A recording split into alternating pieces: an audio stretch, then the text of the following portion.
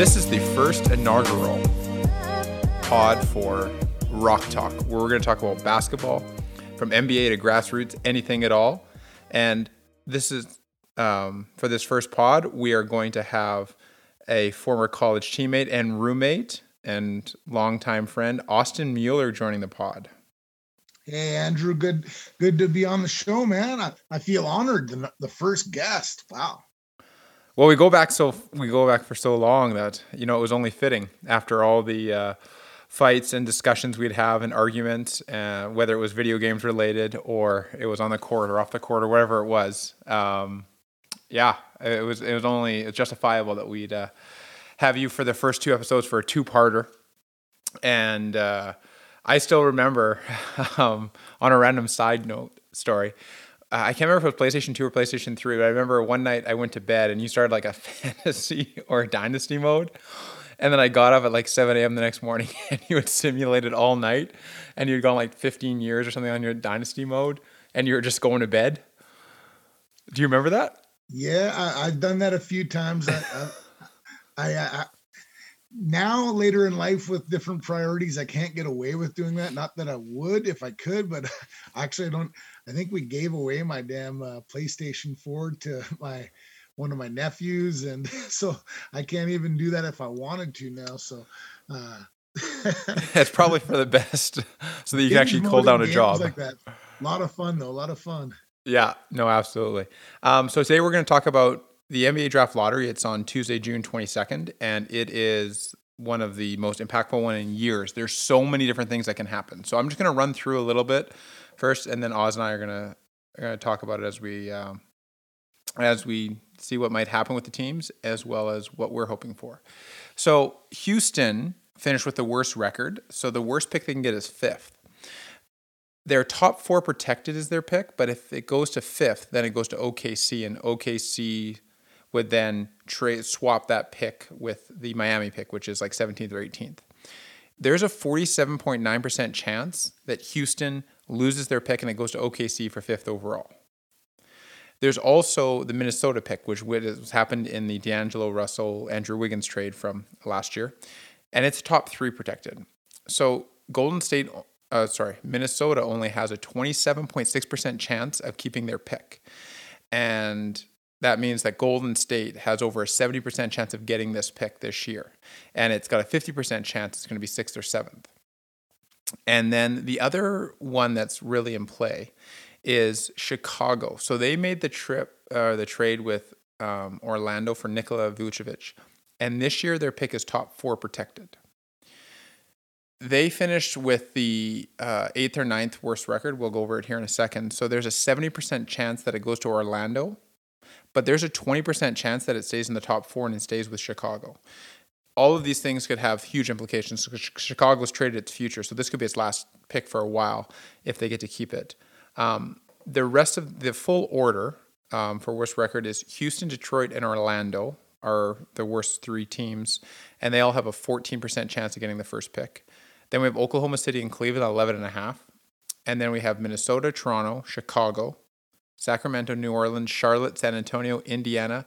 And last but not least is Golden State with a 0.5% chance of getting the first overall pick. Now, we both know if Golden State gets it, the league is clearly rigging this thing to give the Golden Boy Steph one more run at a title.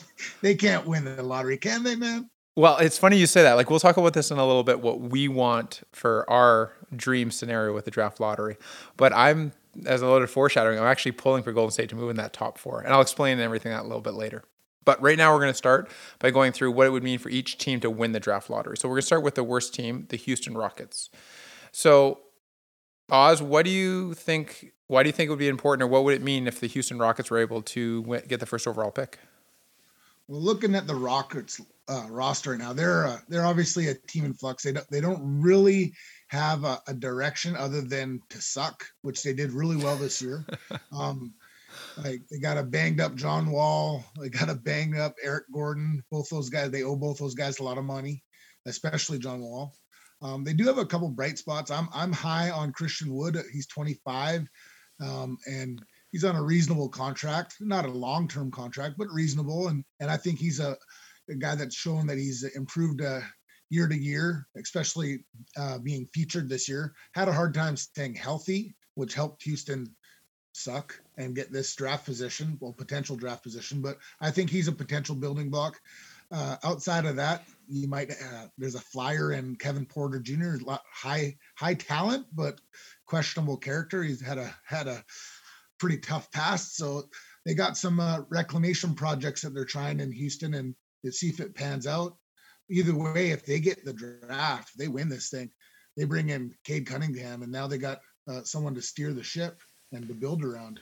See, it would be really interesting if Houston did win it. So, like, if they get the first pick, then they have a John Wall, Cade Cunningham issue at the point guard. And you could say Cade Cunningham can play the two, and it's such a guard-dominant league now. But with Eric Gordon and everybody else like that, I think they would be really compelled to trade John Wall. Well, how are you trading that contract? Well, that's the thing, is they either have to attach a pick to it, which they're not going to do because they need all those picks. But that's why Christian Wood, I think, is his value is the highest it could possibly be right now. And I don't think he's ever going to be any better than he is right now in the eyes of the NBA. So if I were them, I would try and do like a three-way deal or get a pick for Christian Wood and then attach that pick and send it to whoever to take the John Wall contract, or just buy John Wall out. But then maybe you want his veteran leadership. But I don't know. I don't think he's going to have good veteran leadership. I think he's just going to be bitter. You got 2 more years of John Wall at $50 million or whatever. Yeah, 44 and 47, I think, is what the two numbers are. So that's $87 million for 2 years. So they're not going to buy him out. And the owner there is like, with the pandemic, he's so cheap and he'll never do it. Well, yeah, he's restaurant business guy, right? So yeah, exactly. He was bleeding money this last couple of years. So I think they should try and do Christian Wood. I think he's at $13 million. So I think it was a 3-year, $40 million deal with a third year being option. So yeah, you got 28 million more to go. But I think the last year, like you mentioned, is an option. So if he's playing well, he's going to opt out and try to get more money on the open market. Yeah. And, they can throw into some team. Him and John Wall might be enough of an attractive package. And it's going to come up later. Like, I'm going to throw some trades at Oz a bit later. And there's some teams I think that would want to potentially take John Wall, because he wasn't that bad this year. He's just a bit slower and is not as good as he was, with his athleticism depleting after his injury. And he's banged up as usual. Yeah, exactly. And if you trade when John Wall's high value, and the dream scenario would be throwing Eric Gordon in a deal too. Oh boy, that's a lot of salary, man. But I know Eric Gordon will never get traded. I think he signed like a 5-year, $70 million deal or something like that. Like, he's I think got $37 million left on his contract. Yeah, look, that is an albatross. Like, everyone says John Wall's deal is worse. Eric Gordon shoots well, but he's going to decline, and he's already losing athleticism. But I don't know if you watch a lot of Houston games. His scowl's getting even more aggressive as he gets older. Every time he doesn't get what he wants, he just scowls even harder at the refs because he's so used to getting a call. But his athleticism has depleted. He doesn't realize that in his head. So he reminds me of like Paul Pierce near the end of his career, when he his ego was still huge, but his athleticism and skills were diminished. Yeah, their brain is still there, but the physical skills. Father Time's undefeated, and I feel bad for all these guys that are getting injured or banged up or just losing the step at the end, since I'm a washed up old man myself. Yeah. So the next team we're going to look at is Detroit. So what do you think it would mean if Detroit was able to pull off the winning at the draft lottery, or get the number one pick in the draft lottery?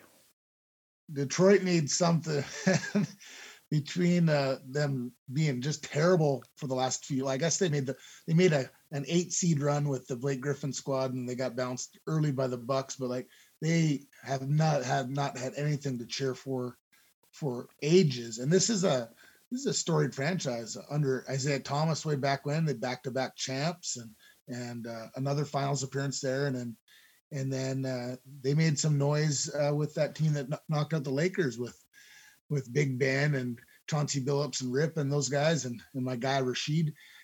Man, they've had some great teams, but just terrible luck. And right now they're in total rebuild mode. They got, I don't know who they have that's any good on their roster, even other than a couple of rookies and then Buddy from Denver there. The only guys on their roster that I would even care about is Isaiah Stewart, who they drafted this year. I like Stewart. He's a grinder. He's like a 6'9" role player, like 6'9", 6'10" center role player that just goes out and beats the crap out of guys. He actually, no wonder you like him. He plays just like you did, basically. He's just like a wrecking ball. Yeah, he's a big boy and he's aggressive, but like he's a good role player. Like I said, Sadiq Bey can knock some shots down. They got Yeah, so Sadiq, the other two guys with high potential are like Sadiq Bey and then Siku Dukamboa. I don't know how to say his name, but he was oh drafted yeah, the guy last they year. traded from they got him from OKC. I'm not sure. No, like they drafted him, but I'm not sure if they traded that pick or not. But they got him in the 2019 draft. Oh, I was thinking about that the jumper they got from OKC. Oh yeah, Hamo Diallo. Oh, right. Yeah, the athleticism guy. But yeah, he'll be gone in a year or two when his contract runs out. And then they have the epitome of bad team, big stats, bad team, and Jeremy Grant right now. Well, you got to give Jeremy a little credit for betting on himself and putting out those big stats. Like you still got to get the buckets, even given the opportunity. But you're right. Like you're not winning a game if he's your best player. But yeah, maybe he could be a number 2 or a 3. But yeah, if he's the man, you're going to be lottery bound every single year. So, like, I don't know if you remember the Raptors in 2005, but Mike James took over the point, and Vince Carter had been traded after that horrendously bad trade to the Nets. I still remember to this day how bad it was. Where he sandbagged his way out, and then Oh Alonzo God. Mourning wouldn't even show up. Anyways, Yeah. And like Rob Babcock's like, yeah, I'm getting 2 All-Stars and all this. Like, oh my God, what am? Anyways, no need to rant on stupid Rob Babcock, who I don't know if you know, but he's like an assistant general manager. I forget which team, but he's actually been around the league and stuff. And if he's in Detroit, though, like I cheer against him just because he screwed over the franchise for so long because of those deals. And then drafting Rafael Arujo. Oh, God. Anyways, he, because the team was so bad, they brought in Mike James to run the point. And Mike James averaged 20 points a game that year. And then he was going to be a free agent. And in the offseason, he's like wanting a big deal and no one's giving it to him. And because he was on a terrible team and just somebody to score the point, somebody to put up shots. And his next highest total after that was like 7.8 points a game or something like that.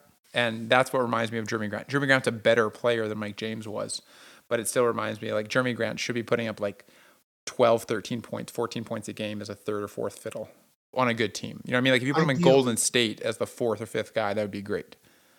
Yeah, in an ideal situation, but he didn't want that. He actually basically took the same amount of money that was offered in Denver in Detroit to be the man. Yeah. So this he's given himself a chance to have a chance to be an all-star and to get paid like an all-star in the future. So good for him. At the same time, watching at playoff time every year is going to suck for a bit. So if they win the lottery, that speeds up their chances because he's not a franchise guy, but he could be a good second or third wheel. If they win the lottery, getting Cade Cunningham or Evan Mobley, even if they get second pick, Mobley would fit in great again, right next to Stewart. He can be the finesse big and Stewart can be the grinder, or they can just base everything around Mobley because I think he's that kind of talent. Yeah. The other guy I forgot that Detroit has is Killian Hayes. So like he was all banged up though. He has good potential, but yeah. So, but it's funny because the guy at the Ringer, what's his name? KOC Kevin O'Connor. Yeah, Kevin O'Connor freaking just loved Killian Hayes. Like was on and on about Killian Hayes, and then Killian Hayes gets the league. A lot of potential, but the guy got injured. So like, yeah, but like he can't shoot. That's the biggest problem is he doesn't shoot well. He can slash and stuff, and so we'll wait and see what happens with him. But then I went back and look at like Kevin O'Connor's like previous choices on stuff like that, and he's like, oh, Mohamed Bamba, amazing, like all these other guys, and like he's got all these. I was big on Mo Bamba too. So was I though. I'm just saying Kevin O'Connor's track record right now. And if Kevin O'Connor for some reason is listening to this, well, okay. Anyways, we'll see. Hope maybe he'll pan out this year with his predictions. The next team, third in the lottery of getting the first overall pick is Orlando. So what do you think it would mean for Orlando to get the first overall pick? Well, Orlando, that's been kind of a snake-bitten organization. They've been close a couple times. The Shaq and Penny era, they were close. They ended up getting swept by the Rockets that one final. But if Nick Anderson doesn't brick 4 free throws in a row and they don't lose in overtime in that game one, maybe they have the confidence to take that series deeper, or maybe they win that series. And And then the year after, Horace Grant gets injured, and they miss it. Of course, Michael Jordan returned, and the Bulls did their thing, and Shaq ran away to LA, and Orlando sucked for a while. They sucked long enough to get Dwight Howard, and then they got good again. And of course, he turned into a Dwightmare. He ended up leaving to LA as well. And so they've been to the finals twice, and they haven't won. They need another big franchise guy. They don't. They're not a free agent destination. Their trade track record, iffy, but their drafting lately is just like, man, they just get some kind of a bunch of ho-hum guys, but no one to build around. So they got to hit big. And at the top of this lottery, I think you can hit big. So if they win it, they're right back in the mix. But otherwise, they're not going to get the free agent, and they're probably not going to trade for it. Because I don't see their assets being that tantalizing. So this is their best chance to get a franchise guy. Absolutely. Like no one wants to sign there. And like their drafting, as you talked about, has been horrendous. Like, well, maybe not horrendous. Like the guys aren't that bad, but like they do better when they go somewhere else. The one thing though is like Tankathon 2022, they will be number one. Like they will probably have one of the top 2 or 3 worst records because they are just going to do everything they can to try and get more talent. But they like their young core isn't that bad depending how it turns out. Like they got Cole Anthony in the draft this year. They got Jonathan Isaac from a few years ago, and he'll sign a big extension this summer. They got Markelle Fultz for the next few years. They have like Mo Bamba if he turns into something. And they got in that Vucevic deal, they got Wendell Carter Jr., who hasn't looked great so far, but he hasn't maybe he just needs a little bit more time. Maybe they can do the old center by committee and patch it together, but they're not getting much plus minutes out of any of those guys. They can survive with those guys, but they're not going to, it's not like a Vucevic who they traded away, who was a plus center. These guys you can survive with them, but you're not going to move the needle that much. No. And like Terrence Ross will be out of there so fast because he's got, I think, 1 year left, and he might bring some value of some sort, and he's not going to be there long term. So I think they'll trade him for sure this offseason. Yeah. Well, they need Isaac, who's probably their best player remaining, to get healthy, because he's a good two-way guy, and he kind of reminds me of like a black Andre Kirilenko kind of guy. He's really good defensively. Maybe doesn't have like the passing chops of Kirilenko, but he can do a little bit of everything. He's one of those guys that might get a 5-5-5-5, right? Yeah. He's definitely a better scorer than Kirilenko for sure. Not as good a playmaker, but yeah.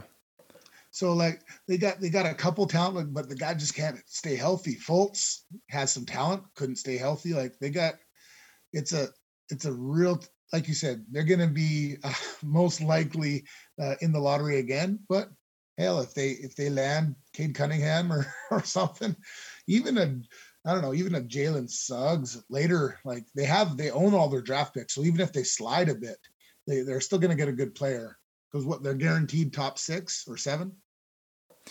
So yeah, they're guaranteed top 7, but that would have to have 4 picks go ahead of there. So realistically, they'll get probably 4th or 5th.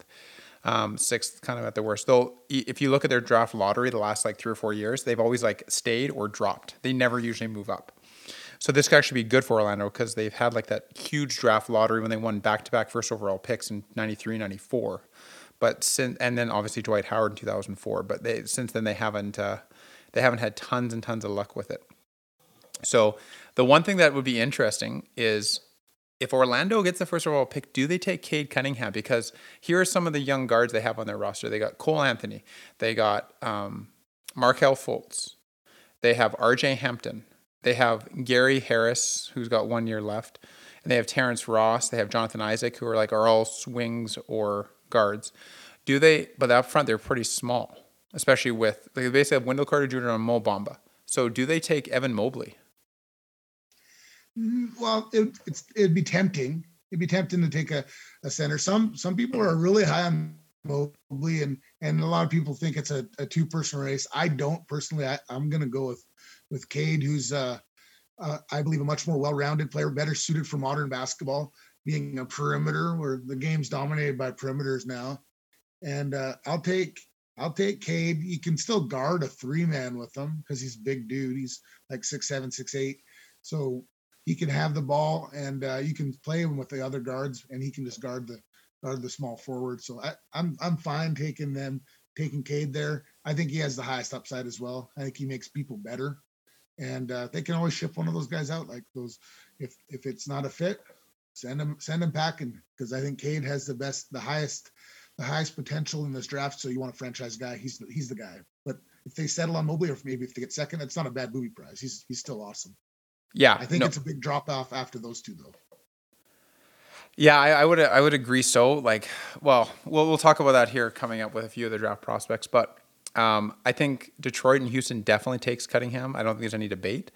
I think Orlando could possibly take Mobley. That's all I was thinking of. The next one we're looking at is Oklahoma City. So Oklahoma City can't get the first overall pick with Houston, as we said before, but they can get their own pick, can move up to get first overall.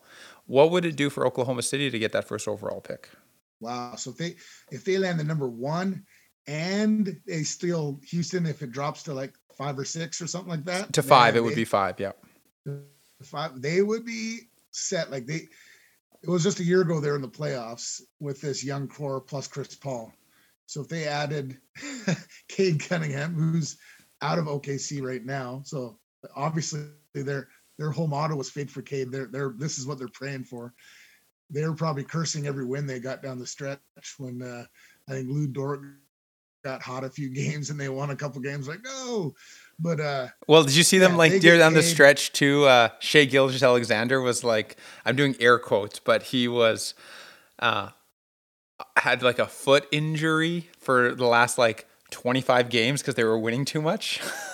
Well, I don't know. I think SGA's is legit because he's not playing for Team Canada either, unless the OKC's told him just like, hey man, we got a lot of money invested in you.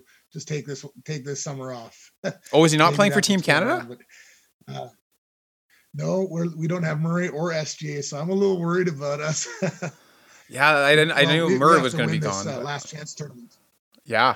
Wow. Yeah, last chance tournament. We got to beat China, Turkey, couple of Uruguay, a couple other Greece. If Giannis plays, then we could be in trouble. Yeah. Although he's not a great international player, but he's still a problem, obviously. But can you imagine a backcourt with Cunningham and Gilgeous-Alexander? Whew. Oh, that'd be dope. And then you have Pokusevski. They ended up with a 5th pick as well. Yeah, if they ended up with that too, that could just be a flyer. But like Pokusevski would just like, yeah, Cunningham would actually be a good fit because like they have all these guys that want to score and they got like good defenders. Like if OKC wins this first pick and like gets the 5th pick, but we'll talk about that after, like they could be a powerhouse dynasty. They could be the same spot they were in like 2011, 2012 when they had like Harden, Westbrook, and Durant. And it would just come up to be if they want to pay money when it comes time, but they could just be freaking loaded. Never mind the picks coming down the line here from Houston and LA Clippers. Yeah, they're loaded for picks for sure, and they can swerve and go another direction. They obviously if they get the number one, they're going to take it because they want Cade. But if they have another high pick and they just like, man, we want to pair him with another superstar right now and get an established vet to mentor, they have the assets to trade for pretty much anyone who comes available. They'll get the first at bat because they have the most assets. Well, and if you look at the history, like Sam Presti has done an outstanding job. I would argue that he's been the best, or if not one of the best 2 or 3 GMs in the league the past decade. So other than the Harden deal, which is an albatross that hangs over that organization. That might have been pressured from above. Who knows if he was handcuffed on that one, picking Serge Ibaka over him. Well, yeah, but like I have a feeling that they didn't think Harden was going to be that good, but like from everything that I've heard and read and talked to people that know, like people that were like training with Harden and stuff, like he was legit back then. So I think it was an ownership thing. Said we're not spending the money, and they're like, well, we need a big to rebound and block shots, and then so he might like obviously made a mistake there. But other than that, in the era where Perkins and Serge Ibaka shared the floor, like it was still the land of the dinosaurs. So different era today. Obviously, that would never happen. They would have been rolling with Westbrook and KD forever, and maybe they trade Russell Westbrook instead. Yeah, like that's what, like if we went down what they should have done, that's obviously what they should have done. It would have been for sure way better. On a side note here, going back, I just like was Googling Rob Babcock. I was like, I wonder what team he's on. I'm going to cheer against them. So he was with Minnesota, but then he got fired from there in 2016. And then unfortunately, he actually passed away in 2019 from pancreatic cancer. Oh, damn. I So, had no clue. yeah, no, neither did I. So I'm going to withdraw my previous criticisms. Like, he didn't do a good job with the Don't Raptors, speak but ill of the dead. yeah, exactly. Yeah, holy rest in peace, sort of deal. Our next team we're going to look at is Cleveland. But screw Stu Jackson, man. Screw that guy. Screwed over the Grizzlies. All this old That anger guy's and still hate. alive. Yeah, no, he does. He works in the NBA We league can hate office on now. that guy. Yeah. So the next team we're going to look at is Cleveland. So what would it be for the Cavs to win it? And this is going to be really interesting Man, if screw the the Cavs. Cavs too. They've won the lottery enough, and they've botched the number one pick enough. I don't think they would botch this one, but they botched 2 in a row. Realistically, if you look back. Oh, Anthony Bennett. Oh, Well, Anthony Bennett, obviously, like he's our good Canadian kid, but it definitely shouldn't have been number one in that draft. It was a weird draft. It was the Giannis draft. No one knew, but Yeah. even if he just would have went Oladipo, or there was some obvious choices ahead of Bennett that would have helped him more. They flipped Bennett in the deal with Wiggins to get, but he didn't Kevin really Love. have that much value. No. To get Kevin Love, but man, they could have had Embiid, and they could have had Embiid and Giannis if you really look at it. That's silly. No one knew Giannis was going to be Giannis. No, and Embiid, I don't know if you remember, but he got injured in Kansas, and he was like, he would have gone number one if he wasn't injured, but everyone was petrified about what injury could be. And if you don't remember, he didn't play for 2 years. Like, yeah. Oh, it would have been a waiting game for sure. And but if you're just looking at best player, Wiggins is still I'd have to look at that draft. I'm sure he's still a top 5 player from that draft. It wasn't like there was some other big whiffs there at the top of the Parker. Jabari Parker went second. Yeah. He went second. So Milwaukee could have had Embiid and Giannis too. They could have had an all African front court. Anyways, Cleveland, I'm not cheering for them, but man, could they ever use Evan Mobley on that team, or Cade, or anybody, because they have a couple okay pieces, but realistically, they're kind of in that Orlando zone where they have a bunch of decent maybe sidekick guys, but nothing to center the franchise on. Yeah, I just for like drama and like storylines and stuff, I kind of wouldn't mind the Cavs winning it, because you already have Sexland, like Darius Garland and Colin Sexton, the last 2 picks they've basically had in the draft, in the lottery, in their backcourt. And then if you bring a Cade Cunningham in, then you're going to have these jostling for position. And like Colin Sexton's, like, he believes he's one of the best players in the league, and like he did some scoring, but again, he's on a bad team. So there can be some interesting. Those guys are both shoot first guys. Cade could actually help them, I think. Yeah, but it would be interesting, like, who should get the ball. So it's going to be dysfunction central. I don't want wish it on Cade Cunningham, but I think it would be entertaining from the storyline perspective. And the Cavs, I think, in my opinion, are in the worst spot for any of the franchises in the entire NBA right now, because they keep holding on to like somebody like Kevin Love, where they think he's an asset. It reminds me of like somebody that has an old car that's depreciated heavily. It's got rust everywhere, but they're like, no, it's still a good car. It's still a good car. Well, if you put a lot of work into it, or if you put Kevin Love with really good players, yeah, he's going to help. But they're asking for like multiple first-round picks or a first-round pick for Kevin Love. And they need to just basically. And the other teams are saying, no, you attach a pick and we'll take on that salary. Or like, I guarantee Houston was like, okay, you give us Kevin Love, we'll give you Russell Westbrook. And then Cleveland was like, no, you got to give us more picks. So yeah, I think it would just be interesting from the storylines if Cleveland was able to win. What about if Minnesota won their first overall pick? That's an interesting one too, because they have Russell and Towns, which are essentially the 2 positions of the top 2 players. And maybe Mobley could probably play with Towns, but there's really a lot of similarities there. And would an established guy like Russell want to defer to Cade? So maybe they do a classic Minnesota thing and trade down or something, but you'd hope that they would just still take the franchise guy in Cade or Mobley and figure it out. But I don't have a whole lot of faith in Minnesota making great decisions either. Well, I think they would definitely take Cade Cunningham, and then they're going to have Russell, Cade Cunningham, and Anthony Edwards. Even though Anthony Edwards 6'5", he'll play the 3 basically, and that's what they would roll with. This is Minnesota's last chance, really, to get a good player. So if they keep their pick, it's got to be in the top 3. So that means they got a good chance at one of those 2 guys or the 3rd pick. If they don't convey it, Golden State gets unprotected next year, which could be crazy because they. I don't know if you know, his name's Chet Holmgren. He's signed with Gonzaga. He's a top player. He's 7'2". He's skinny white boy. I've seen skinny white boy. Yeah. So he's from Minnesota, and so is Jalen Suggs. So like, of course, there's that Minnesota connection. They're like, well, if they get the 3rd pick, then they would take Jalen Suggs, which might be good. But if they don't get a good pick this year, and then they are 7th, 8th, 9th next year, they're going to be stuck in that mediocrity, and they're not going to get good players. And Russell's not going to be like, Russell's so overrated in my opinion. Well, the bright side is at the end of the year, for unknown reasons, Minnesota lost there, but they showed some flashes of what they could be. The West is crazy.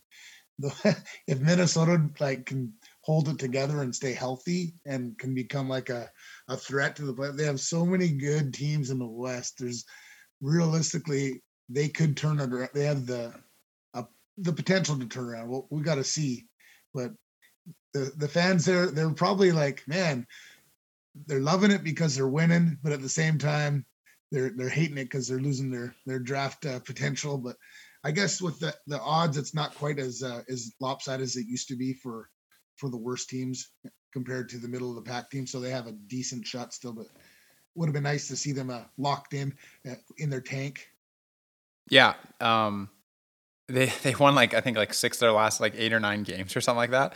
And they were scheduled to get the 2nd or 3rd worst record, and they ended up with the 6th, I think is what it was, 6th or 7th. It was the sixth worst record. Buddy was gunning for that rookie of the year, but LaMelo got it anyways. Anthony Edwards, yeah. Well, Anthony Edwards is epitomizes what Minnesota is.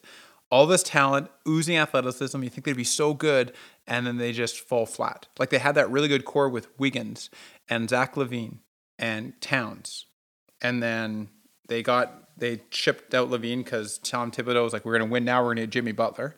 And then they've obviously shifted down. They're trying to keep Karl-Anthony Towns happy. But if they have another losing year next year, and I think after that he's got 2 years left that are guaranteed, maybe 3 at the most, and then he's going to start wanting out. He's going to be disgruntled. And then Minnesota's back to square one, or they're going to have D'Angelo Russell's huge contract and then him playing no defense and standing there just throwing up crap shots. Minnesota, this is incredibly important for Minnesota if they want to add any more talent in the next few years and try to keep Karl-Anthony Towns, for them to keep their pick in the top 3 this year. I wouldn't mind them getting it because there's a good chance Minnesota ends up in Seattle, and that's a lot closer to where I live. So if they get a great player, I could go down and watch some Supersonic games, the former Minnesota Timberwolves. Okay, we're putting on relocation stuff now. Well, that's A-Rod's there now, right? And they've been teasing that kind of rumor, but who knows what'll happen. I've never been to Minnesota, but Seattle is close to us, and I would be very happy if a team was back in Minnesota, or hell, Vancouver would be even better. But I don't think that's going to happen anytime soon until expansion comes. Okay, now is the next biggest, most important team in the draft.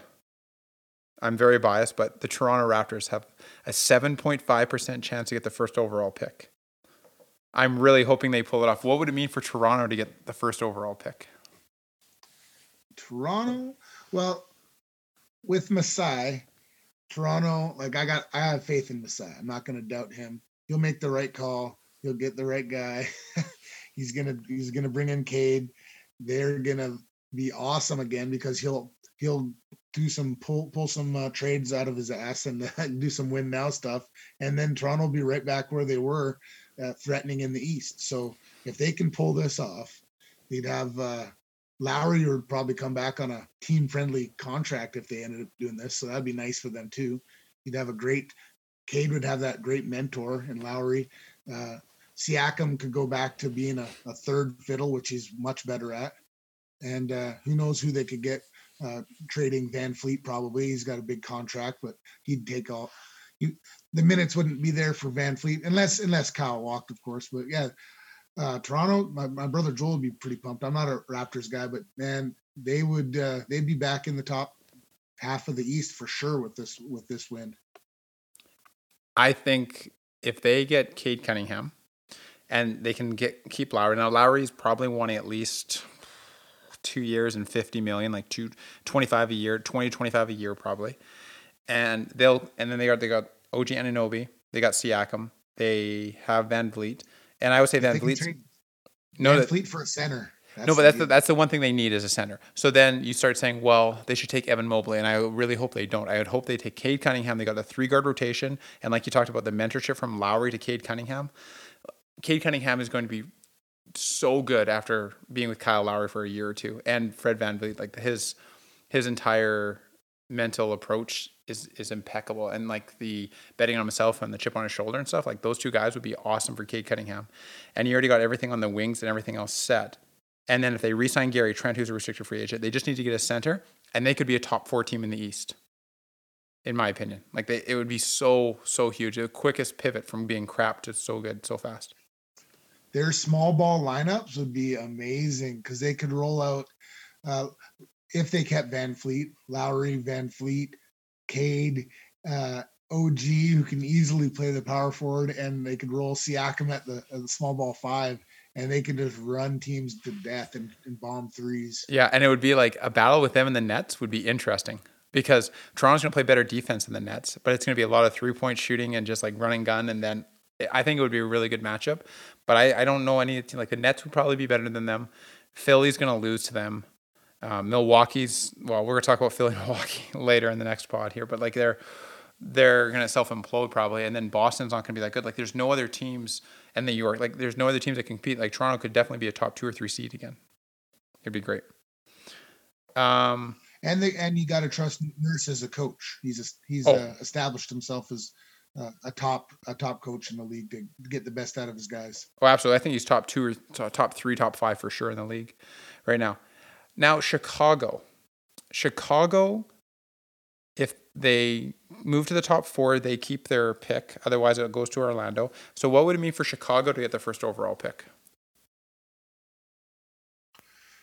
Well, they kind of went all in this right before pulling that trade to get Vooch to pair him with Zach LaVine. So they got 2 guys as established all-stars that can get things done. Now they got to fill in around the edges. Zach LaVine, I don't think he's a point guard. He's a scorer, right? But he's been forced to do a bit more playmaking than he should. So having him with Cade, well, that'd be awesome. That pick and roll, Cade and Vooch, and having Zach on the wing to attack, man, that'd be deadly.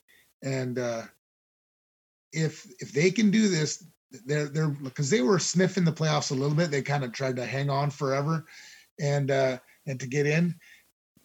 I think they definitely vault into a playoff seed, probably battling with like the Celtics and like the second tier 4 or 5 kind of area if they could get this. But man, I think they're going to whiff, and I think they're going to struggle for a lot of years because that trade I think set them back a long time unless they hit. So if they hit, they're laughing. If they miss, I think they're screwed. I couldn't agree more. If they keep their pick top 4, they get another good player and they add something to this. If that player that they take, if they do keep it, whiffs, or like they have all this money tied up, they have all these players. Like they have Kobe White, who's still pretty young, and he's like another guard to run with LaVine and stuff. But they don't have much, and they got these huge contracts with Vucevic and LaVine now. They're not a big free agent destination, and they don't have cap space anyways. If they lose their pick, they're going to improve next year. They're going to be the previous Orlando where they were battling for 6, 7, 8 seeds and getting bounced in the first round. And if they happen to win a game or two, it was like a monumental success for the season. That's the best they can hope for right now, unless they add a top tier talent. Now, if they add Cade Cunningham, well, now you got a 3rd star that will eventually become their 1st star. And they can actually be a very competitive team in the East. So I think this is incredibly important for Chicago to be able to have a chance if they can win this or get the top 2 or 3 pick. Yeah, because like the All Stars they have right now, they're not like starting the All Star game All Stars. They're fringe All Stars. Let's be honest. And Yeah. and you can't win in the playoffs with fringe type All Stars. You need like the guy, and I think Cade could be that guy. Yeah, there are two. There are two All Stars with the 11th and 12th additions to the East. So they're basically the last two guys eligible for the All Star game. The next team we're going to look at is Sacramento. I just can't help laughing. What would it mean where Sacramento could win the lottery? Man, they'll screw it up. Maybe not. They drafted really well last year. They got Halliburton, which slid past my Suns and a bunch of other teams. And I think he was third in Rookie of the Year voting this year. So Sacramento did well in the draft last year. They, man, I don't know if they need Cade when the team's built around Fox, but it wouldn't hurt them. That's for sure. They might be a team that would that could we'd be tempted by Mobley, I think, because like their big guys have whiffed year after year, and I think that pick and roll with Fox and Mobley would be pretty sweet. So they might be tempted to go Mobley, but yeah, they they should be praying for it because man, they're in the West and they need a miracle. They're kind of like Minnesota situation where they could be good. They always tease it for a little stretch. They'll win like 4 or 5 in a row and like, oh man, Sacramento, are they for real? And then they inevitably go back to who they are and start sucking again. So yeah, I think the contract wise, I think they're locked into a lot of big contracts as well. So a lot of money. So if they miss here, uh, it might be another reboot. I think they're the longest without hitting the playoffs now, I believe, aren't they? I'm not too sure about that. It's been a while, but I their think cap it's since situation is Deja and Weber were there. I yeah, think. like their cap situation is horrendous. So Fox is getting an extension here soon, and Heel's making 25 million. Barnes is making 22 million. They've whiffed on the Bagley deal and drafting Bagley, and he wants out, and they kind of want to move on. So I think if they did get number one, they would not take Cade Cunningham. They would take Mobley. And I feel bad for Mobley because as far as I'm concerned, if Sacramento drafts him, Mobley's going to be injury prone and terrible for his first few years, and he's going to move on from him. And then Cade Cunningham's going to go two. Just because of the curse of Sacramento. Yeah, exactly. Well, it's like if Bagley goes anywhere else, like I watched Bagley at Duke, he looked good, and I think he still could be a decent player. But just getting in that dysfunction of Sacramento, and like Sacramento, they could have had De'Aaron Fox and Luka Doncic in their backcourt right now, and that would be one hell of a backcourt. Well, Phoenix could have too, so don't remind me about all these teams that missed on. No, but at least like DeAndre Ayton made sense. He's a local guy. He went to the University of Arizona. That made sense. And they needed a center, and Devin Booker was in the backcourt like that. And he's panned out a bit. I didn't agree with it. Like I said this before the draft, like Luka was going to be the best player, and obviously he has been. But DeAndre Ayton hasn't been as bad of a pick. But Bagley, there was no reason to choose Bagley. Like, I still don't know why they did it. And they have potentially set their like you said they've set themselves up for another massive rebuild depending on how this goes. I heard it was because Vlade had beef with Luka's dad or something silly. It was crazy Europeans, and you never know, man. You never know. Either way, probably blessed that Vlade's gone now, and they have some more competent guys in there pulling the strings for the draft choices and that kind of thing. So we'll see what happens. Yeah. The next one would be really interesting, and I think it would just be like insane if New Orleans, who only has a 4.5% chance, but if they won the lottery. Wow. Well, they got to go. They got to go Cade, and hope that their next coach is not anything like Stan Van Gundy. That train wreck. And you're talking about OKC being a potential dynasty. If everything goes right for them, well, this could be a potential dynasty with a Zion and Cade and Ingram if you want to keep him or flip him for like a Bradley Beal or something, like whatever the third star is. That would be an amazing thing. I don't see that happening, and the league might even be fishy and not let it happen. I don't know.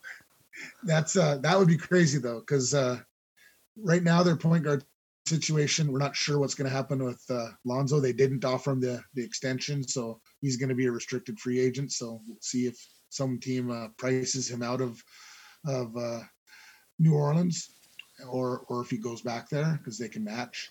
And otherwise, they have Bledsoe there. Not high on him at all. He's kind of he's just a contract at this point, and so they can definitely use Cade.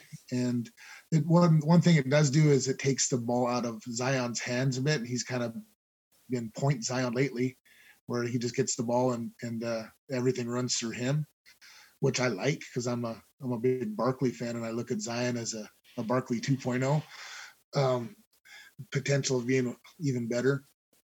But who cares? You add more talent and you figure it out later, and if you get the right coach, they'll make it work. So here, I'll just throw this at you. They get the first overall pick. They take Cade Cunningham. Brandon Ingram and Zion Williamson don't really work together, so they take Brandon Ingram. If Chicago moves up, unless they get the third or fourth pick, they flip Brandon Ingram and maybe something else, or maybe the draft rights the restricted rights to Lonzo Ball or whatever, to Chicago for that third or fourth pick, or they have another pick in there, whatever it is. And then they get 2 top 4 picks and try to build a powerhouse in New Orleans around Zion. Because Zion, it's come out now that Zion's unhappy in New Orleans already after 2 years. So you put Cade Cunningham in like another top tier pick, like even like a Jalen Suggs or a Jalen Green. Like you put Jalen Green as like a freaking microwave coming off the bench, just like lighting it up, like Jamal Crawford 2.0. That would be a sick team. Cunningham, Jalen Green, and Zion Williamson, all under cheap deals too. They have so much cap space. And you got Steven Adams setting huge picks for them all. I don't want Adams anywhere near any lineups with Zion, man. Fine, you're a great offensive rebounding duo, but man, you want a floor spacer with Zion. Get Adams out of there. I love Adams. Trade him away. I don't know. They just signed him to a huge contract though. Like he was at like 27 million a year, and then David Griffin had a pretty good track record with stuff in Cleveland, but then he's like, okay, here's 3 more years at 60 million or whatever it was, or 55 million. So he's going to be there for a while. I don't think they're going to trade him. So they should try. I think that's a priority to get rid of Bledsoe and Adams and like those guys are still quality players, just not in that on that roster. It just does not fit. Well, see, I would say Adams is a really good player and just not in a good spot right now, fit wise. But I don't think Bledsoe is valuable as much. Like his contract's huge. He was like 18 million a year. Yeah, he could be a good like regular season guy though. But man, he looked so bad in the playoffs for Milwaukee. I lost a lot of faith. Yeah, he looked rough. It was real bad. Did you just hear that noise? Yeah, it was probably my computer. No, it was my computer. I just didn't know if you heard it. I don't know if it went on the recording or not. Anyways, we'll have to edit that out. Okay, we got 4 teams left, then we'll do some other things.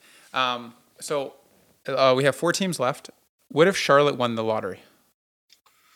Charlotte Hornets, man. Well, they got a nice building block right now with LaMelo. Obviously, he's a future star, a guy that makes guys better. People like playing with him. Like when he was on the floor, you could see the joy in his teammates. So they have actually some marketability a bit. The league's kind of getting behind them, which is rare for Charlotte. Jordan would be love and life to add another body there. I think he's the guy that takes Mobley because Cade and LaMelo might be kind of redundant as guys that need the ball. But I think the smart move would still be to take Cade, just to have an extra ball handler and playmaker. You can never have enough of those, but I could see Jordan going with a center since their centers are absolute trash right now. I think they got Zeller and my guy Biyombo, which I like Biyombo, but like he's not a starting center in the NBA anymore. And, no, he's a 10-minute a night matchup person, right. 6 fouls dude now. Yeah, block a shot and do the Mutombo finger wag, and like he's fun, but like you don't want to play these guys heavy minutes. And Mobley could come in and spread the floor for their guys. They can hope that Hayward can stay healthy for a full season, and they would be a playoff team if they added either of those guys. They should have been a playoff team this year. They just got injured to hell. Yeah, well, I'm actually not a big fan of LaMelo Ball, so I hope they don't win the lottery, and I hope that he stays there. And I think he had like a very promising rookie season, and like I think his passing and his vision's really good. I just offensively I don't think he's good, and I think his shooting was way higher than it actually will be as he gets older here in the league and defenses start to actually You like think he's guard going to him. become a worse shooter?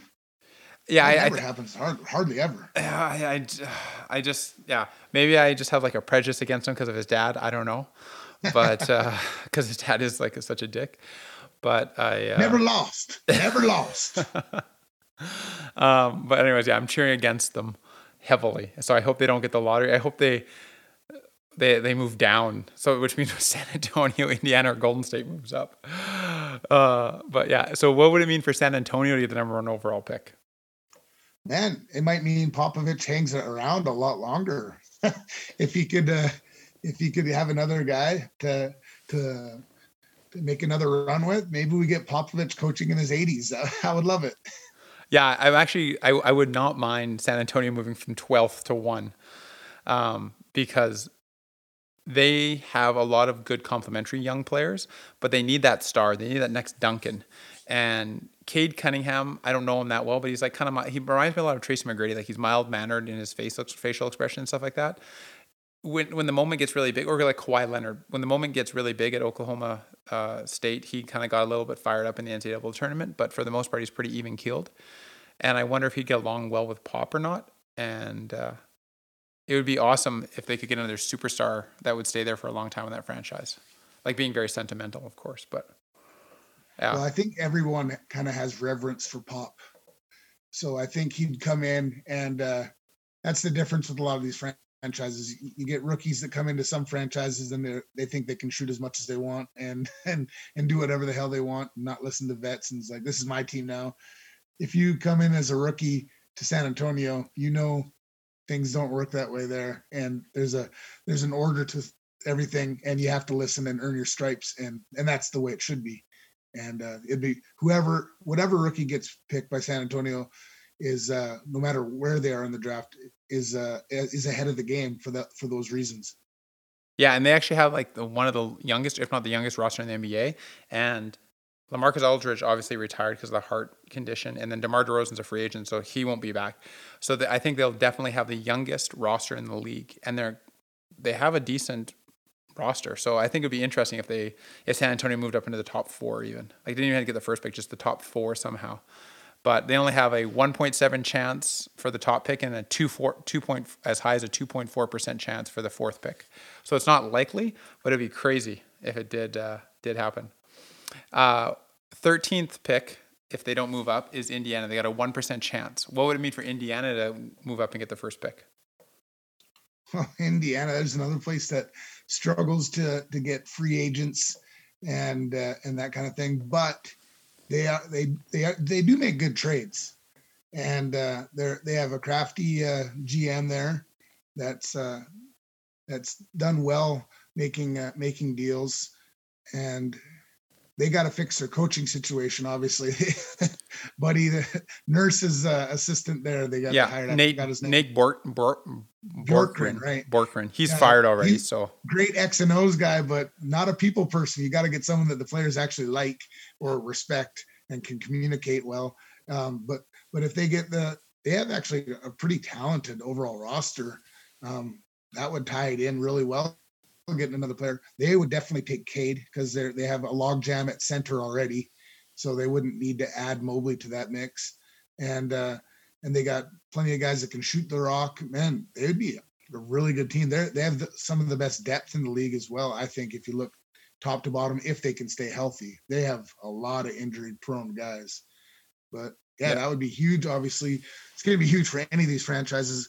But a team that was a fringe playoff team like Indiana, they were close. They were in the play-in. Man, they'd be kind of like the Raptors. They'd jump right up there and challenge the top of the East if they got a high pick. Well, I think without even the pick, just getting a better coach that works better with that roster and that team, they're going to be a top 4 team in the East next year. So you put a top pick on there, and I think they are one of the top 3 or 4 or 5 teams in the league. and they would be incredible. I'm really hoping they don't get it because I don't think they deserve it. They don't need it, but it would be crazy for them if they did. The last one we have is basically a miracle chance. It's Golden State at 0.5% getting the first overall pick. You've kind of alluded earlier that you think the NBA would be basically rigging it for Steph. The fix is in if Steph gets the number 1 pick. But how awesome would that be? You got a backcourt of Steph and Clay starting. You got Cade Cunningham coming off the bench. I've done it so many times at NBA Live or NBA 2K. It would be so good. And then you got Draymond and you got Wiggins. And then they'll piece together some other center, whoever, or Wiseman comes back.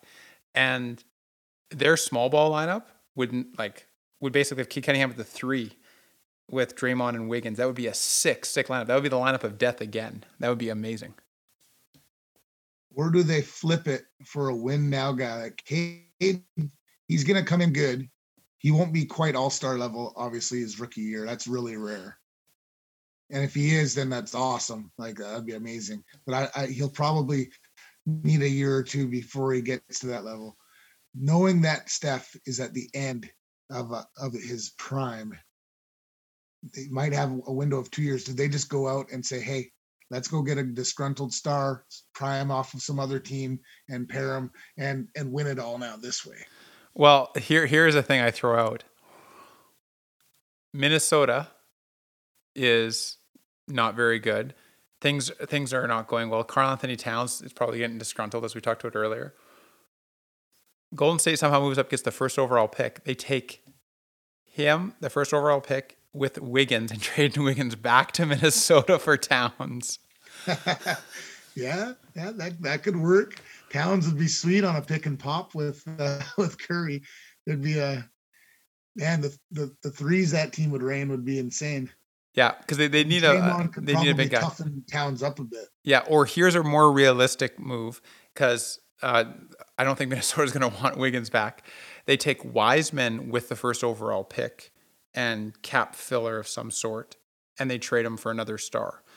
And the name that moves around all the time is Bradley Beal, but I don't think Bradley Beal would be what they would want or need as much. Yeah, well, if Clay's back to anything close to what he was before, it kind of makes Beal like it'd be a luxury. Like he'd be fine there. Obviously, he would fit in fine, bombing threes, but they wouldn't need him. And getting but he might be available. So it's basically whoever's available. But if you're dangling the number 1 pick, then a lot of people all of a sudden become available, because then you're looking at it. Okay, I'm trading an established star that has maybe 3 years left in his deal for a guy I can control for the foreseeable future. So if they were dangling Cade in a deal, my goodness, they could probably get anybody from any of these other than like a Zion or a Luka or something, but a lot of these other stars that you wouldn't think that were tradable, they'd be on the roster. Well, see, I would actually, because there's not a good fit, and I don't think there's any good stars that would be available. And you say, okay, well, maybe even Damian Lillard they might be able to get, but again, it doesn't fit well for their team. Though putting Clay at the 3 and having Dame and Steph both pulling up from half court, that would be so sick. I salivate at the chance to watch that every night. But what I would do is I would keep Cade Cunningham if they were somehow able to pull it off, because he'll be good. Like, he'll be a contributor right away, and he'll be an all-star within like his 3rd year, and then he'll be able to keep and prop up Thompson, Green, and Steph as they get a bit older. And Steph's still going to be a lights-out shooter. So then, rather than him creating off the pick and roll, he'll go to the corner. Clay will go in the other corner, and Draymond will still be that playmaking guy and taking 1 shot a game or scoring 2 points and just yelling at everybody. And he'll run the pick and roll with Cade Cunningham. That's what I could see happening if they were somehow able to move up and get the first pick. Yeah, realistically, like if they, for the long term of the franchise, you want to keep Cade. But if you're tempted with a win now, and if someone comes with an offer that, man, it's like the championship's there if we do this, they might be tempted to do it with Steph at close to the end. But it'd be interesting. That'd be man. If that happens, the NBA will go nuts, and the conspiracy theorists will be going crazy as well. There'll be the frozen envelope all over again. Well, like there's already been so many times, like when Chicago won it, when New Orleans got Anthony Davis, when they just happened to be bought by the Benson family like a month earlier, and then they get Anthony Davis dropped into their lap. And um, what team do you want winning the lottery? Well, neither of my teams, I'm a Suns and Celtics guy, are in that position.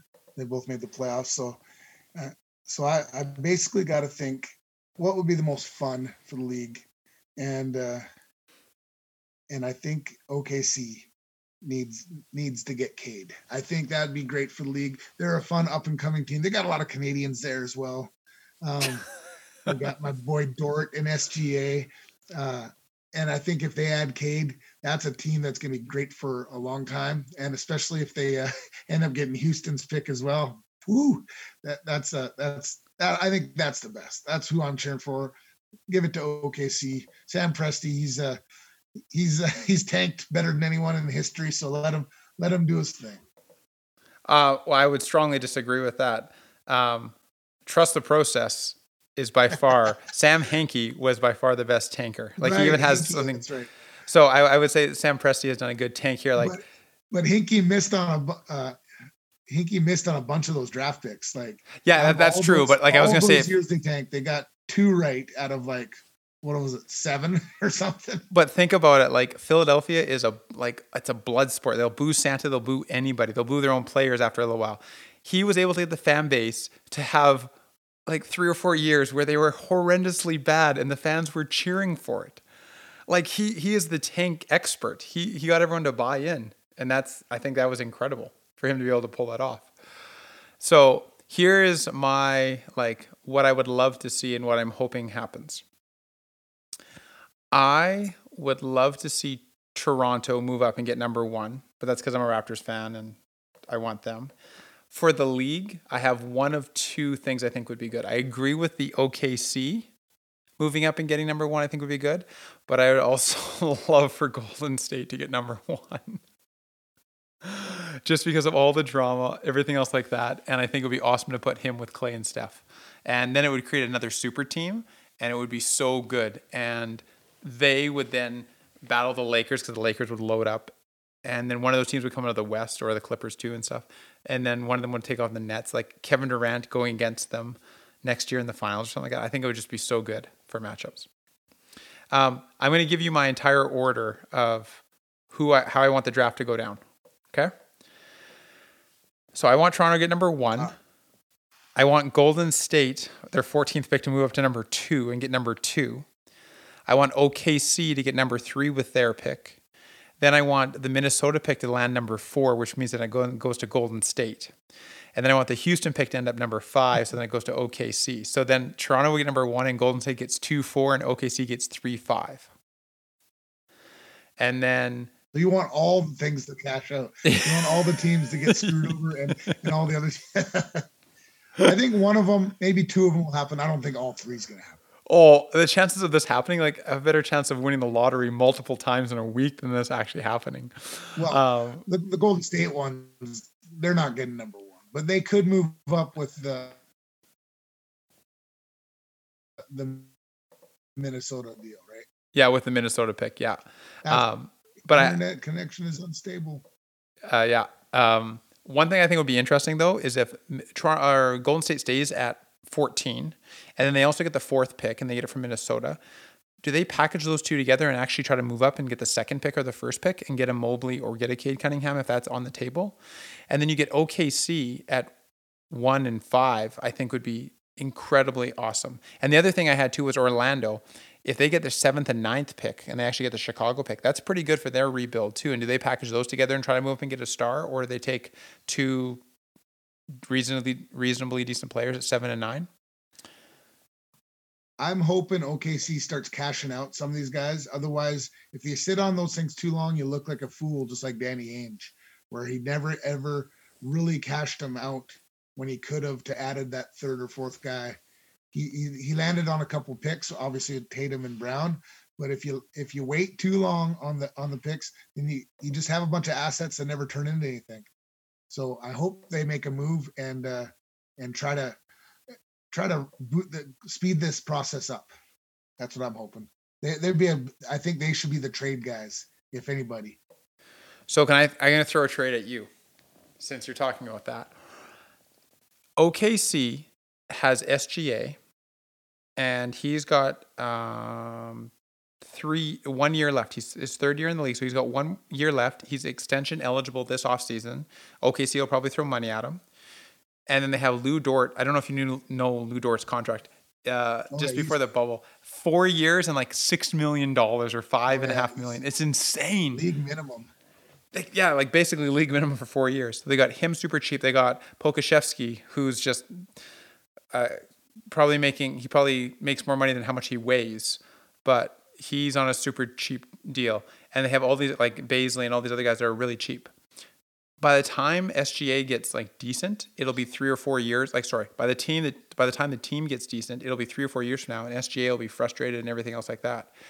Here's something I would consider if I was OKC. Golden State has the 4th overall pick, let's say from Minnesota, and OKC, let's say, doesn't get the Houston pick, and they get their own pick, and it drops it to 6. So they have 6 overall, and they don't get the Houston pick. Do they, Golden State, offer the 4 and 14th, so the Minnesota pick and the 14th pick for SGA, who, as we were talking about with Cade Cunningham, he might be a few years where SGA is good to go now. He's still on a rookie deal for 1 more year before he needs an extension. And then OKC gets the 4th pick, the 6th pick, let's say that's where they land 4th or 5th, and then the 14th pick. And then they can take some of those and package them together and try to move up. They maybe get that 1st overall pick. If I'm OKC, I'm saying thanks for the offer, but we're good. We got to keep our best player. I don't think you want to move off him. He's a guy that is kind of a bird in hand better than the bird in the bush. You don't know for sure what these other draft picks are going to be. So you can draft them and you think you're going to hit, but you don't know. You already know you got something with SGA. And he had that year with Chris Paul. He learned he got so much better since then as well. He's getting better every year. He was a guy that had all-star consideration before he got hurt, obviously. I think you got to keep him. And unless it's a number 1 or 2, you got to say no. Okay, so what about Wiseman and let's say the 4th pick or 6th pick, the Minnesota pick for Shea? Oh, man. So then you're looking at a solid center and then maybe Suggs or Green, one of the Jalens. Or Kuminga. That's that. Yeah, or maybe come on. You could go that route. For Shea, I think because like the timeline with Shea doesn't work as well, and then it works well with Golden State. He's not that old, man. Come on, he's not that old. But it's 24. Like exactly. No, he's not even that. He's 22, I think. But he's going to be 3 or 4 or 5 years on the road by the time OKC is actually good. In reality, they can get good with trading other assets. I don't think they need to trade their best ones. They don't need to trade their players. They need to trade their picks and bring in established players with their picks and some of their dead contracts like Horford, right? They could package 3 future firsts or as many as they want with Horford and bring back a really good player right away. Okay, so here's another one I'll throw at you then. Let's say Chicago moves up into the top 4. They keep their own pick. They offer a trade of their top 4 pick. And let's say it's like 3rd or 4th. Let's say it's 4th. And along with Thaddeus Young, Thomas Satoransky, who are both on non-guaranteed deals, and Colby White to Washington for Bradley Beal. Does Washington say no to that or yes? Well, Washington's got to say yes, don't they? Like that's a lot. That's a haul. So you get the Colby White, who's got pretty good upside. Yeah. And then did you say the 3rd overall? 3rd or 4th overall pick, whatever they get. And they get Thaddeus Young and Satoransky, who are on non-guaranteed deals. So then they basically shed $20 million in salary as well. Satoransky, you might be able to flip him for a second or something. I think Thad Young has really good value. I think the Bulls should probably keep him. He works well in their system, but they can maybe find salary filler elsewhere. But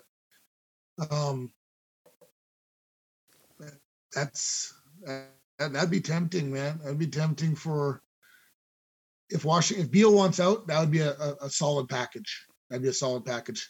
But I don't know if he works well with with another shoot first guy in Levine. Like, is there enough ball between those two there? They play the same position essentially. Yeah, well, Chicago's all in. They're desperate. So, like, if they could get another star and have that, again, I'm saying very lightly, a three-headed monster with Vucevic, like a big three of Vucevic, Beal, and Levine. Like, they might just try to throw anything they can and get talent. They got their rookie small forward, the defensive guy. I forgot his name, but they got a couple guys that could just fill in the cracks and play defense and do all the little things. And yeah, maybe it'd work. Just go all offense. Yeah, exactly. And Beal as point Beal whenever Wall was out in the past, or Westbrook, he actually looks really, really good in that situation. But then you're thinking, man, is Levine gonna get all jelly and say, no, this is my team? So the dynamic of two similar like basically both shooting guards sharing the ball, that's the interesting part of it. Okay, so here's another one then. Let's and you're talking about Patrick Williams. I don't think they're going to trade him. He was their fourth overall pick last year. No, I like Patrick Williams there. He's like a good glue guy that has a pretty high ceiling, I think. Yeah, I think it works well for what they're going to need and like somebody that doesn't need the ball. What if Chicago then offers the fourth overall pick? Let's say they get the fourth overall pick, Thaddeus Young, Thomas Satoransky for Pascal Siakam. Does Toronto say yes or no to that? Ooh, Toronto. Well, Masai's got a soft spot for Pascal. He brought him from basically the G League on up, right? So, oh man, you got to be tempted if you're Toronto, because what is Siakam? He's 28. Yeah, he's old now. So he's 26, 27. So he's kind of in his prime right now. And he's had a rough year this past year and in the bubble. And teams have kind of figured him out. You can make an argument against keeping him in that regard. Yeah, well, as the man, he's not the man. That's the main thing that was established at the end of games. He obviously came up short a ton of times.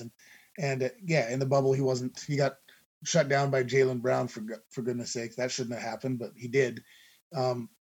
So like you said, he got figured out, but as a third wheel, man, just running the court, playing defense, hitting open shots, running and dunking and getting the sweet spot where he doesn't have to be like a one-on-one guy and an ISO guy, which is not his strength, man, he'd be great. So that would be a good deal for win now Chicago. And if Toronto wanted to keep rebooting it, say Kyle Lowry's gone and they're just like, all right, we're going to go young and go another direction, maybe. But I still think I think Siakam's probably better than whoever is going to be in the third or fourth. I don't know if anybody outside. There might be. I don't know. I don't think Toronto does it. I think they keep. I think they keep Siakam, but they'd be tempted for sure if they're going to reboot. Okay, I got one more for you here. Marvin Bagley. I'm going to say yes to this no matter what, because I've been a negative Nancy. So well, no. I have more other trades coming in a little bit here, but this is the last one where it's like you have to kind of think about it. Marvin Bagley's going to probably get dealt. I think it's not a matter of if, it's where and when from Sacramento. So does Sacramento take their ninth overall pick, which is where they're projected to get? They'll probably end up around there, or May 10th, and package that with Marvin Bagley to Boston, and Boston's got to shake stuff up for Marcus Smart. For Smart, well, now they're back with their logjam of guards, but Smart would certainly bring some toughness to that team. If I'm the Celtics, I might roll the dice just because Smart's going to only have 1 year left in that deal before he's a free agent and going to want to really get paid because he's never had a big contract. Ainge dishes out contracts nice and cheap. So if I'm the Celtics to get a decent pick, you said it was a top 10? Yeah, it should be 9th if they don't move their position. Yeah, I'm probably doing that for the Celtics and taking a flyer on Bagley. I think he has potential still. He doesn't play a lick of D, but man, you've seen some offensive potential out of him. And and whoever the new coach is, if they can figure out how to use them properly, like the potential's there. And to get something for Smart, a top 10 pick, I would pull the trigger as a Celtics guy, just because they got to do something to shake it up and get in the top 10 pick for Smart and a flyer on Bagley who does have potential still. Just needs a some new scenery and a new coach and new teammates might make the world of difference for him. So I'm pulling the trigger. If I'm Sacramento, I probably want to have another deal lined up for Heald to bring back something else. I don't. Heald was kind of yeah, he was negative Nancy for sure when old Bogdanovich was still in house and they were kind of fighting for minutes, and sometimes he's a six man and sometimes he wasn't. If he could get over his ego and those three could rotate, that'd be a really good backcourt because Smart brings all the intangibles that those guys don't have, and he brings some toughness that the Kings would sorely need. So the Kings, they probably don't do that, but if they want to try to make a run for the playoffs, that might be a good move since whoever they get at ninth isn't going to be a needle mover. Okay. The next one's here is basically who says no to this deal. All right. Philadelphia sends Ben Simmons to New Orleans for Brandon Ingram and their pick, which is likely 10th overall. Who says no? And their pick. So they want Ingram and the pick. Ingram and 10th overall for Ben Simmons.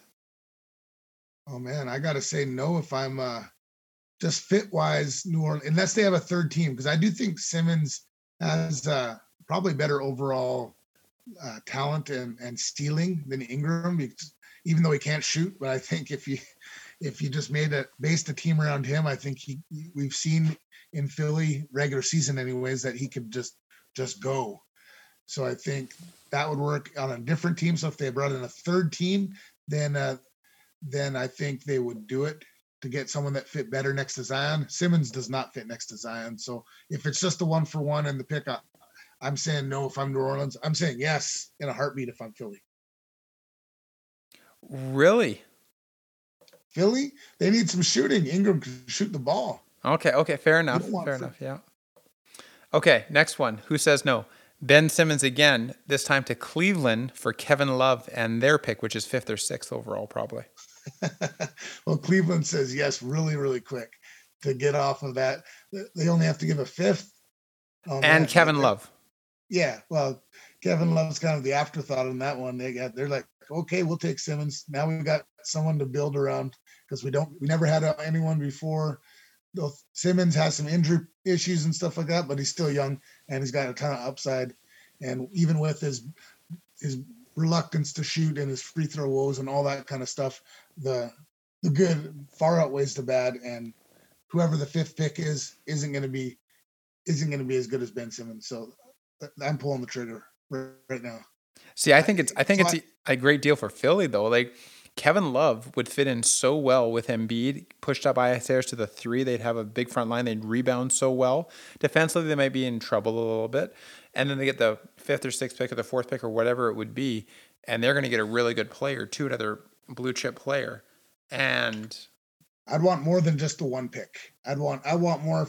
If you look at some of the deals for guys, like look what Drew Holiday fetched in that deal, that just a ton of picks. Look at I know he's not on the level of Anthony Davis, but he's probably pretty close to Paul George, and they got a ton of picks in that. So I would ask for future picks as well to make it work. But on the court wise, you could see it working. They can maybe Love is a bit of a reclamation project with what maybe he can still contribute, but he's been injured a lot in the last couple of years, and he can still shoot and he has championship experience, so he can bring that to the table. But I don't know if he can defensively. Having two bigs like that nowadays, that's tough. I think Love might be better suited as a stretch 5, to be honest, on most courts. I guess Embiid would have to guard the quicker guy, which he could, I'm sure. Yeah, it's just Kevin Love cannot shot block at all, so you think he's just rim runs like crazy. But yeah, I don't know. And Kevin Love, I'm not sold on him, but I think you need more than the 5th pick to get Simmons for sure. But if they wanted to do the Harden kind of thing, just like, okay, I want all your picks, then yeah, let's go. Okay, here's another interesting one. So I don't know if you know, but Bradley Beal has 1 year left, then he can opt out. So Washington has a real tough decision to make this year if they want to keep him or not. And if they keep him next offseason, he could be gone for nothing. So Washington trades Russell Westbrook and Bradley Beal to Brooklyn for Kyrie Irving and Joe Harris. Who says no? Oh boy. Well, I think Washington says no. Kyrie Irving is so like on his own. Well, I think they can get a better haul. I know it's a package deal, and like Joe Harris he's just kind of an afterthought in this deal. Like he's a talented role player, but there's 3 guys in here with all-star pedigree, and then there's Joe Harris. So I don't think there's much to add for the Nets. I think they already traded all their assets away in the Harden deal, so I don't think they could add much to get it done. So the Nets will think, oh yeah, we'll take Bradley Beal and Westbrook for Kyrie and Harris. I think they do that in a heartbeat. Even if Westbrook and KD may still have beef or whatever, I think they'd get over it really quick when they win 73 games. So for Washington, like, what if Bradley Beal is going to leave? So now you're going to be stuck with Russell Westbrook, when in reality you can trade them now and you can get off Westbrook's contract, get Kyrie Irving, and then you can flip him for something else if you want to do a rebuild, and Joe Harris, who's very serviceable and he's in demand. He has lots of value. Yeah, maybe, but I don't know how much you can flip Kyrie for. I think you can get just something straight up for Bradley Beal on its own, eat the Westbrook money, keep him around, or maybe you can flip Westbrook to a desperate team like the Celtics for Kemba and some picks or something like that. But or send Kyrie back to the Celtics. I'll take Westbrook for Kemba. Kemba's broken. I'll take Westbrook and his craziness that plays every day over Kemba that plays every other day and is only good every third game. But anyways, Washington, they probably got to do something. I don't know if they can get value for Westbrook. They can definitely get value for Beal. And looking at some of the trades, I don't think you need to trade for another all-star. I think you can, unless it's a younger one that's under contract like Ingram. That one makes some sense, and get some draft picks as well. I think that's what they should do. But I don't think they should go for another aging one in Kyrie. And I'm not that big on Harris. he's perfect in his role. All he has to do is bomb away, which is fine. But I don't think he brings a ton of value in the trade market at that contract. Yeah, he is making $18 million, but he would bring back something because people want his shooting ability. He's one of the best shooters in the league. I just think it would be awesome to have like OKC round 2, and you add Beal in there, and you got the dynamics of like Russell Westbrook and KD together, and so it would be so dysfunctional.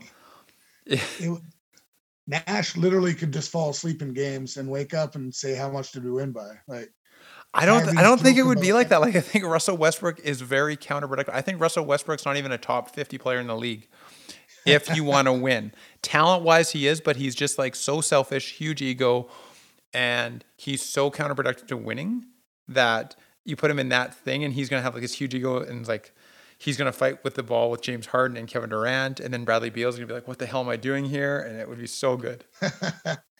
I think they'd figure it out with that much talent. They'd just be winning games and everyone could eat. Either way, I know Westbrook is really polarizing.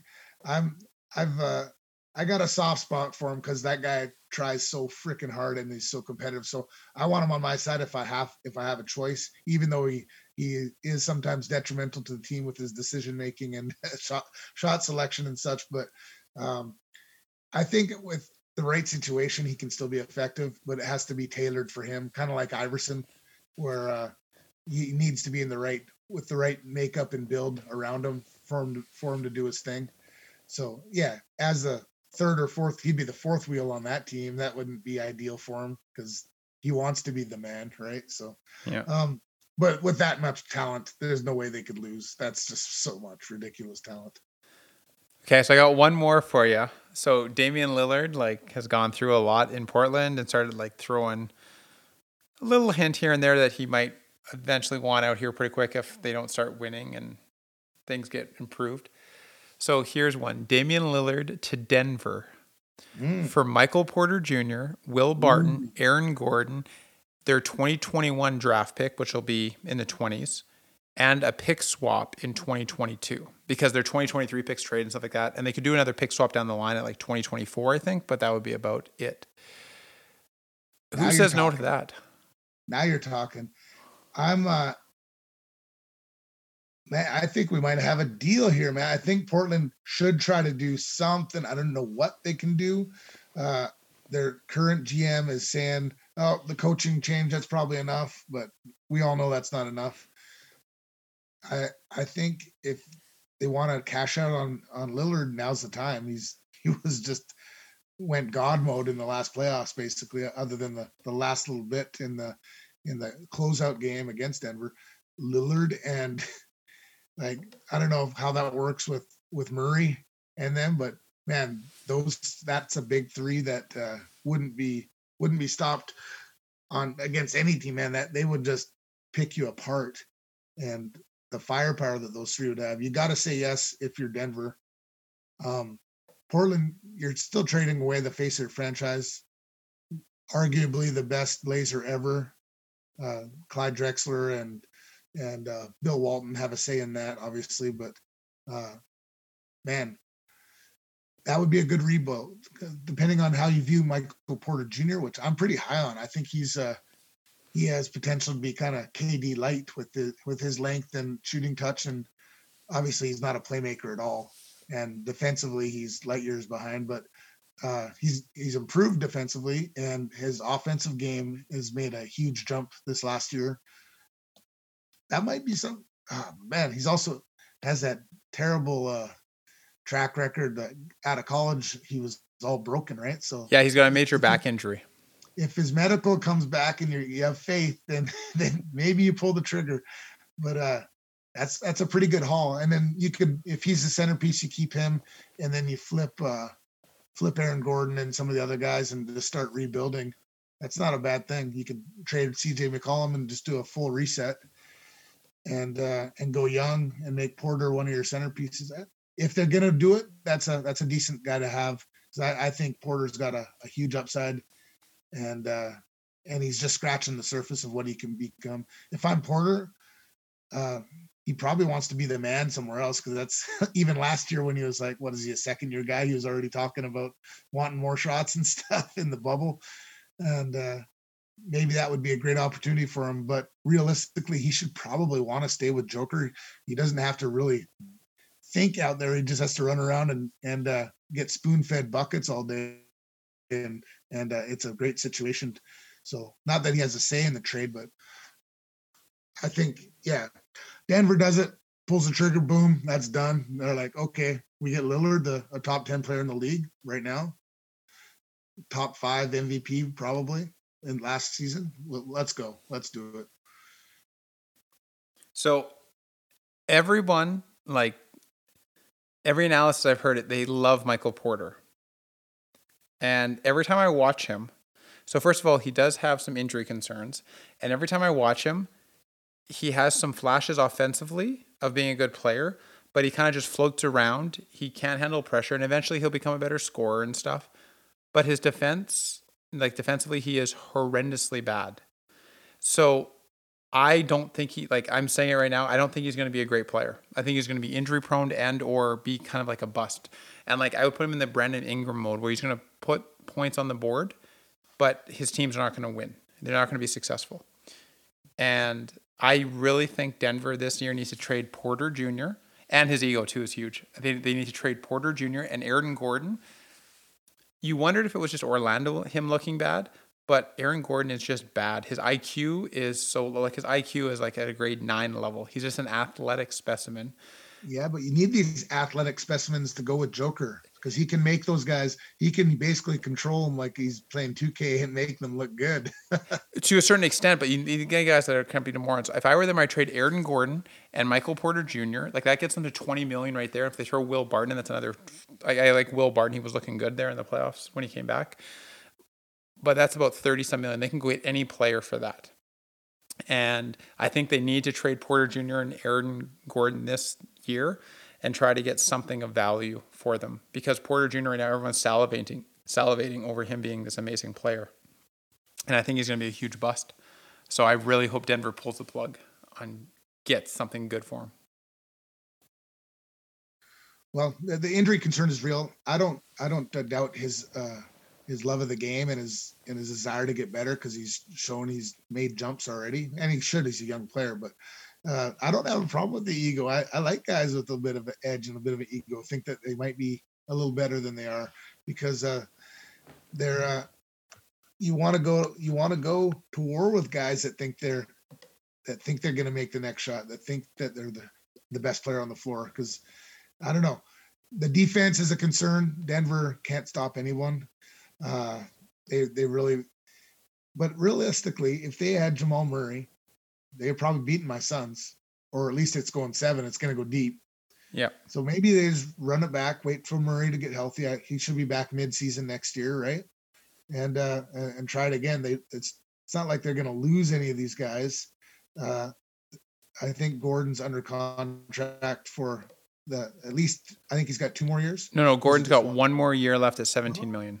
All right, well, maybe Gordon, but it's not like he's gonna like get a huge offer elsewhere. He's not that wanted, I don't think.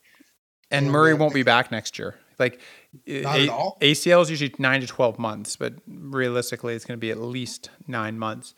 And he got injured in the end of April, so he might come back maybe for playoffs, but it would be like a KD situation, kind of like when they were going to the bubble, and they could put him out there, but I don't think that they probably will. So he'll probably be out for all of next year, because the season went so late this year, right? Like he didn't get injured till like May, so he'd be coming back right around the playoffs start. All right, well, maybe an all-in move for Lillard might be worth it then. Yeah, I don't know. I think it's just an interesting one to look at going forward in the future for sure. So they probably have to spice it up with some draft picks too. You know that they're probably going to ask for the world. Like, I know you had a couple picks in there but they're probably going to ask for all of them. Let's just go all your picks, and then we'll give you Lillard. Yeah, well, like they've already lost their 2023 pick, but they could offer like a few pick swaps and another pick, because they can only do 7 years advanced, 7 years in the future. So, and the one thing that everyone keeps forgetting about is in 2022 or 2023, realistically, I think it's going to be 2023. It's going to be a double draft, because they're going to allow high school kids to start coming right out. So is that the Emoni Bates draft? So in 2023, Emoni Bates graduates in 2022. And so does Wibben Salah. He's the next like Porzingis guy, sort of like he's 7'2", 7'3" from. When's Bronny Jr.? And he's 2023. So potentially Emoni Bates, if they make it 2023 when the high school kids can come out, you're going to have 2. You're going to have Emoni Bates, and you're going to have Victor Wembanyama, or however you say his last name. They're both going to be 19, and then you're going to have the load of 2023 kids. So you're going to have like potentially 3 or 4 or 5. It's going to rival like the 1984 draft, the 1996 draft, the 2003 draft. Like there's going to be 3 or 4 or 5 studs in that draft. And then whatever team drafts Bronny Jr., you're probably getting, now, I don't know if you want a 38-year-old LeBron James, but I think you would. He'll be more than 38 then, won't he? He's 36 now. So if you had a couple more years, he'll be. I'll take him. I hope the Celtics, that's their target. Get Bronny, get LeBron. Exactly. So package deal. And like Bron can play center. And the crazy thing is, like, you could get Bronny, and let's say like he's like a late first round pick. So you pay him like $1.5 million or something this first year, like 1.5 million or something. No, he's going to go high because maybe the package deal. Maybe, but then you get LeBron, and LeBron's just like, okay, I'll take your mid level, and it comes for like 5, 6, 7, 8, 9 million, 10 million, whatever it is. Like it could be a Kawhi Leonard, Paul George situation where teams are like jockeying to try to get up, and I don't know. All I'm saying is it could be a loaded draft. So like draft picks now could be huge if they get the 2022 and 2023 draft picks. And in 2 years from now, we could be talking about the lottery as like the most imperative thing because of all the talent, depending what happens with future picks here over the next few years. So anyways, I wanted to thank you very much for joining us on our first pod. And we'll have you back. Like, obviously you're going to come on for our second one here, and then we'll have you back throughout, and maybe we'll make it like every few weeks or a month you can pop on and be our mainstay guest. We'll have to wait and see. Awesome, Andrew. It was a pleasure, my man. Yeah, thank you so much. Okay.